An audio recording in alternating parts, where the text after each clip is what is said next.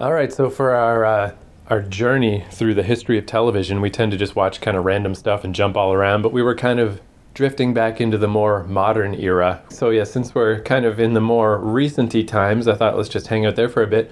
But this, I didn't expect to dig this up for this week, but if you recall, about a year and a half ago, I started doing a Buffy podcast with my friends from Toronto, but we only did season 1, and then we just basically fell off and stopped doing the podcast. But if you ever want to hear a great Buffy season 1 podcast, it's called Does Buffy Suck? It's on podcast stuff, or search on YouTube, you can find a playlist. Yeah, and at that time we watched Buffy Once More with Feeling, didn't we? Yeah, so basically that was actually the final episode of that podcast, it turns out. It's because the podcast we thought was just on hiatus, and then we just ended up not picking it up again in season 2, which is a shame because, I wanted to basically show my friend Rayanne, she was the one who hadn't seen the show, show her how cool Buffy is. But it's like, we just got to get through season 1, stupid-ass season 1, and then season 2 is where it gets good. And then as soon as we got to season 2, she was moved back to Newfoundland, and the whole thing fell apart. We just never... So she never got to see good Buffy. She only saw season 1 and the silly movie. She saw all the silly Buffy. So we sort of failed in that respect. But yeah, just while I thought the podcast was just in limbo, just to fill up a week, I was like, well, since I'm already doing this History of TV podcast with you, let's do an episode of Buffy. So basically, I dug up that episode because I realized I might as well put it on our YouTube page. We have our little YouTube page for this podcast that, it's not a ton of subscribers, but people stumble upon stuff. Every once in a while, we have one that's, gets a lot of views or whatever. And I was like, well, I might as well throw the Once More with Feeling episode we did in with this stuff, because it is, it fits with our stuff that we do on this show. So anyway, I was listening back to it, and it reminded me of some things where we talked about Buffy's mom and how neither of us are really a big fan of just the way they characterized her, where she's really just the stick in the mud. She's just kind of an annoying character, basically, which I think most people agree with. No one's a huge fan of Joyce Summers. But as we were talking, I forgot all about this. That's where it's neat to go back and listen to these old podcasts. You forget the shit that you talked about. There was a relatively early episode of Buffy in season 3 where, we started watching pretty regularly in season 4, but then we just filled in the gaps with reruns on the earlier ones. So there was an episode where you get to find out about Buffy's mom and what Buffy's mom was like as a teenager, and you had mentioned that you didn't see that one. So just listening back, I'm like, you know what? Fuck it. We should watch that one because it's a really good episode. And we were really hard on Buffy's mom, which kind of deservedly so, but I feel like we could at least fill in this final piece of her character puzzle. It really is kind of neat to see when you think about Buffy and how Buffy was kind of ditzy in season 1 and the movie Buffy, that was our whole thing. You don't expect Buffy to be the vampire slayer. And it's kind of neat to see how Buffy's mom relates to... when you see this episode, you'll see what I'm talking about. She really is Buffy's mom, is all I'll say for now. And I'll look at it from the perspective of a mother. Right. And it's just a good episode. So just again, just random Buffy nostalgia. Why not? And this episode, too, is interesting because they reference New Brunswick, where, is where we live, New Brunswick, Canada. But I remember at the time, Buffy just says a thing about, there's a dent in the car. And it's like, look at this dent, the size of New Brunswick. And I was like, New Brunswick? Even at the time, I thought, Buffy's known for its quirky dialogue. But I was like, that can't be what I think it is. Why would they reference this New Brunswick? There must be something I'm not getting. And then when I moved to the States, when I moved to the tri-state area in New York, I realized if you ever bring up New Brunswick, everyone thinks you're from New Jersey. Yeah, there is is it New Brunswick? New Brunswick, New Jersey. Or is it Brunswick, New Jersey? Nope, it's New Brunswick, New Jersey. New Jersey, okay. So I was like, oh, that must be what they were referencing. I mean, you never know. Buffy is Quirksville, and they try to say weird things you wouldn't expect. But I presume they were referencing New Brunswick, New Jersey, not New Brunswick, Canada. Who knows, though, either way. But that was the first thing I thought of when somebody mentioned to me, oh, you're from New Jersey? And I was like, what? And then as soon as I learned there was a New Brunswick, New Jersey, I immediately thought back to this Buffy. And I was like, oh... that's what was going on. Because even at the time, I was like, I just can't. I can't believe they would mention New Brunswick, Canada. Yeah. Yeah, of all the things. Maybe you'd mention Nova Scotia or Newfoundland, but you just wouldn't. New Brunswick, we're right between Quebec and Nova Scotia. I think we might be the last province maybe one of those prairies, I don't know, that you would ever reference randomly. But then the other thing I thought, while I was like, oh, I'll dig up this old Buffy. But then that also made me think of, we watched Buffy pretty consistently from season 4, and then 5, 6, 7 is where it ended. And then that year, Buffy ended, and they had that show Firefly, but it only ran for that 1 year. It ended. But there was still one little extra year where Angel held on for one more year past all the other Joss Whedon shows. But at that point, I had moved in with my friend Matt, and I'm pretty sure, I don't know if you saw many of those, where it was the very last season of Angel. Remember there was that law firm, Wolfram and Hart, that they were always kind of just the evil law firm that was always just meddling with things. And the way season 4 ended it was kind of weird. It was just Angel and his gang had saved the world from whatever, evil mind control shit that was going on. And Cordelia had ascended. She had ascended to become like a god. It was that show got really weird. It was a great show, but it got really weird.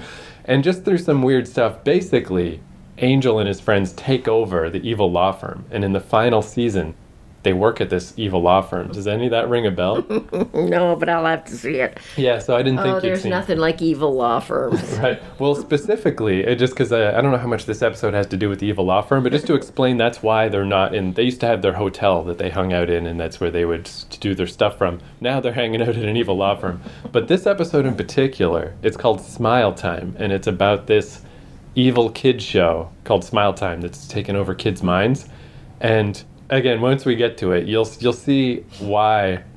I mean, you think the evil law firm's funny. It's nothing compared to this episode. We got evil law firms, evil kid shows. Yeah. Sure. Oh, man. Why not? This episode it's easily the craziest episode of Angel I think they've ever made. So I was just thinking, just to wrap that up, and we're not going to watch the entire 5th season because, who's got the time? But if you're going to watch one episode of the last days of Angel, this is the one. So, one Buffy, one Angel. I thought that's what we'd do this week. Just because I was listening to our old Once More with Feeling review, and, I was like, oh, okay, cool. Again, that's all we always do in this podcast. There's not a lot of rhyme or reason. It's just whatever way the wind is blowing. And if anyone wants to watch along, we are watching Buffy the Vampire Slayer Season 3, Episode 6, Band Candy, I think it's called, and Angel, Season 5, Episode 14, Smile Time. That's all there is. Are you ready? Hit me. Which of the following best expresses the theme of the passage? A. Violence breeds violence. B. All things must end. C. B. I'm going with B. We haven't had B in forever. This is the SATs, Buffy, not connect the dots. Please pay attention. Not even close. Self-esteem is for everybody. Self-esteem is for everyone. You can dream and be anybody, but self-esteem is...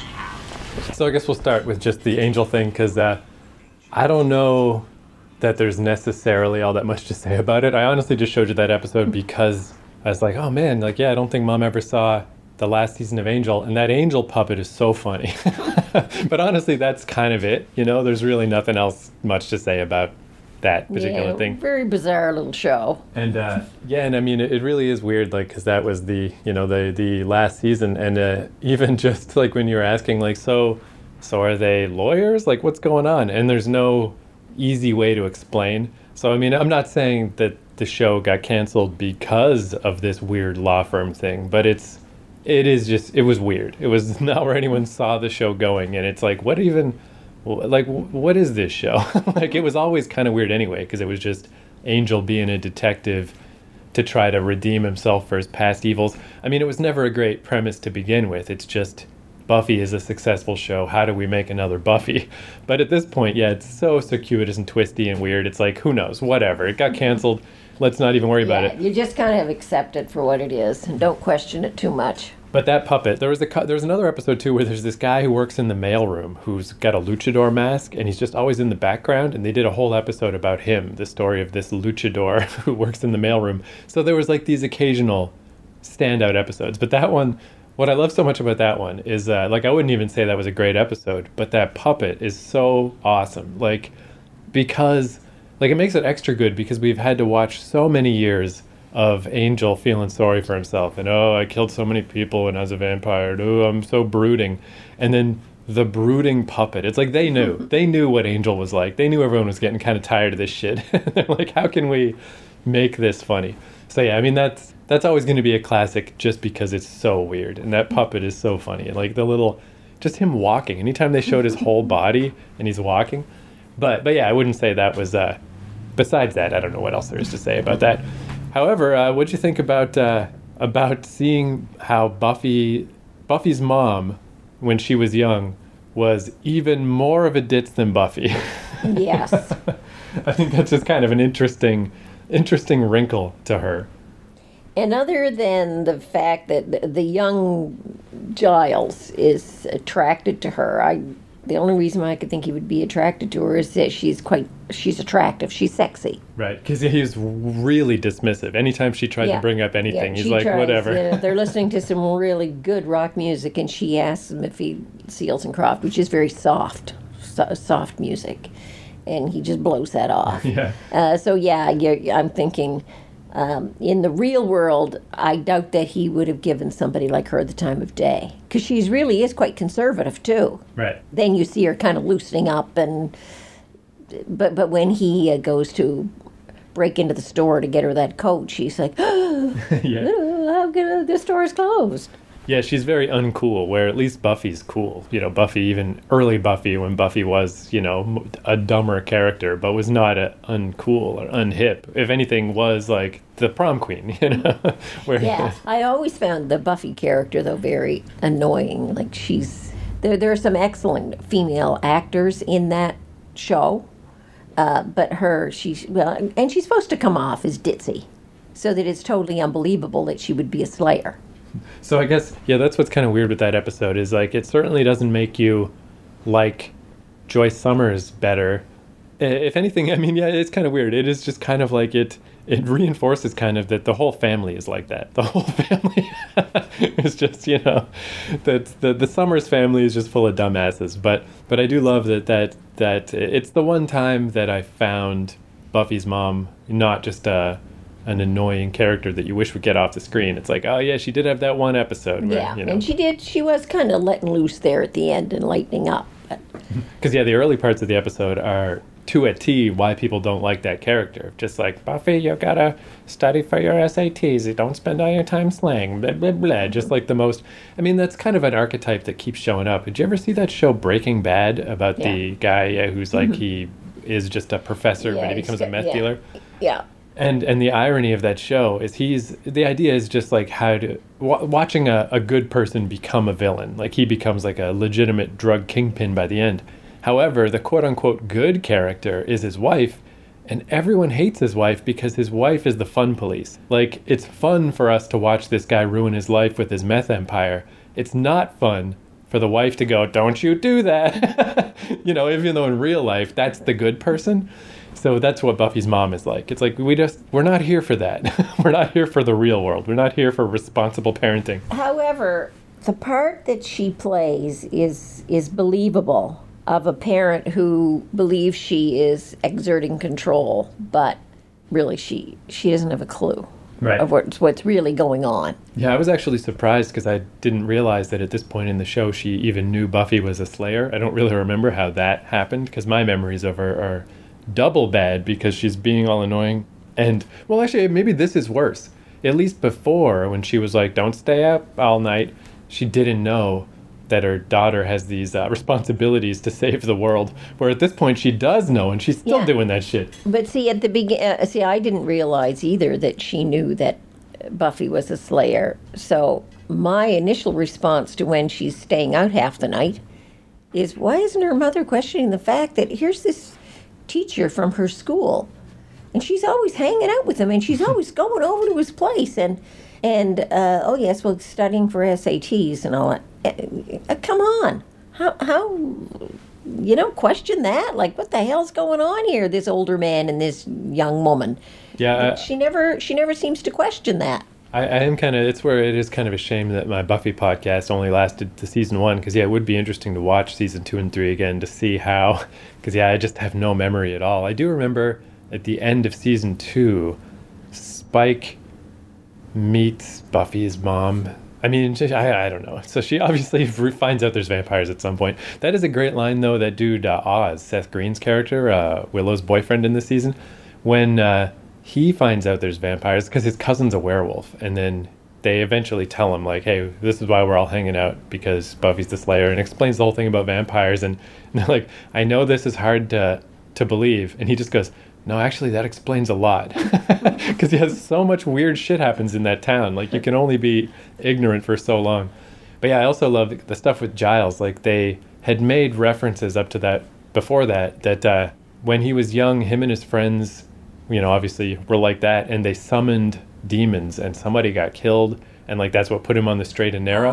Okay, because there again, I'm wondering, like, here's this guy, this hip young guy, you know, with the Marlon Brando t-shirt and cigarettes in his sleeve and everything, and real kind of out there, and all of a sudden, as an adult person, he's so straight, and the tie and the suit and the prim and proper, like, hard to believe that he was this kind of in a way, wildcat as a young fella. It's kind of like a junior version of Angel's story, where Angel, you know, for 200 years killed a bunch of people, and now he's trying to redeem himself. As far as I know, with Giles, he was only responsible for like one guy dying or whatever, but it was enough that he's like, never again. You know, this is like, it's like the most Catholic show of all time. Everyone's just trying to get redemption for the guilt they feel in the past or whatever.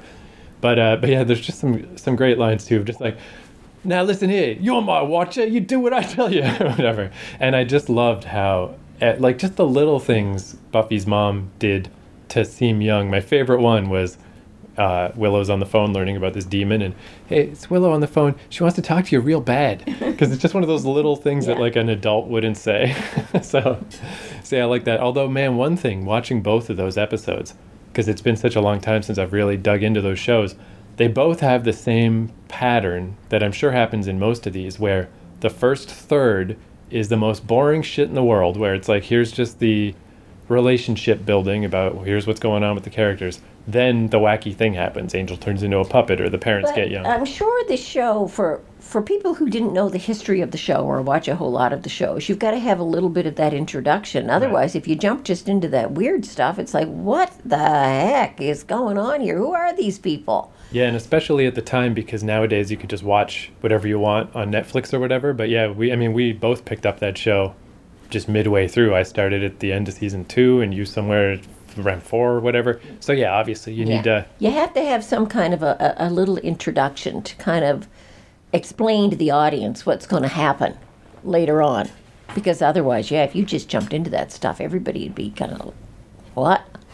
What's happening? Who are these people? And then the other thing I never noticed at the time, that I think is probably mostly just the style of the late 90s, just where TV is somewhat more subtle nowadays, is all of the little relationship stuff. It's like a sledgehammer to the face. I couldn't believe how unsubtle it was, where in Angel it was like, oh, Fred likes Wesley, and this werewolf woman who I'd forgotten existed likes Angel, and like, it's so... And they have to tell you. Right. Rather than just having... it was obvious that the werewolf woman liked Angel when he was putting her in that cage, and she asked him what was he doing for breakfast. That's very obvious that she's got the hots for him, but they have to... Then everybody else has to talk about how she's got the hots for him. But I feel like the worst one of all was this thing in Buffy where, in my memory, it was... You know, Willow and Xander were always just friends. There's a little bit in season 1 that Willow maybe likes Xander a little, but he's oblivious or whatever. And then it's been building up season 2, and then halfway through season 3, they finally, you know, get caught making out or whatever. But yeah, it was just like they're like doing like the little footsie thing under their table in study hall, but not just like a quick little...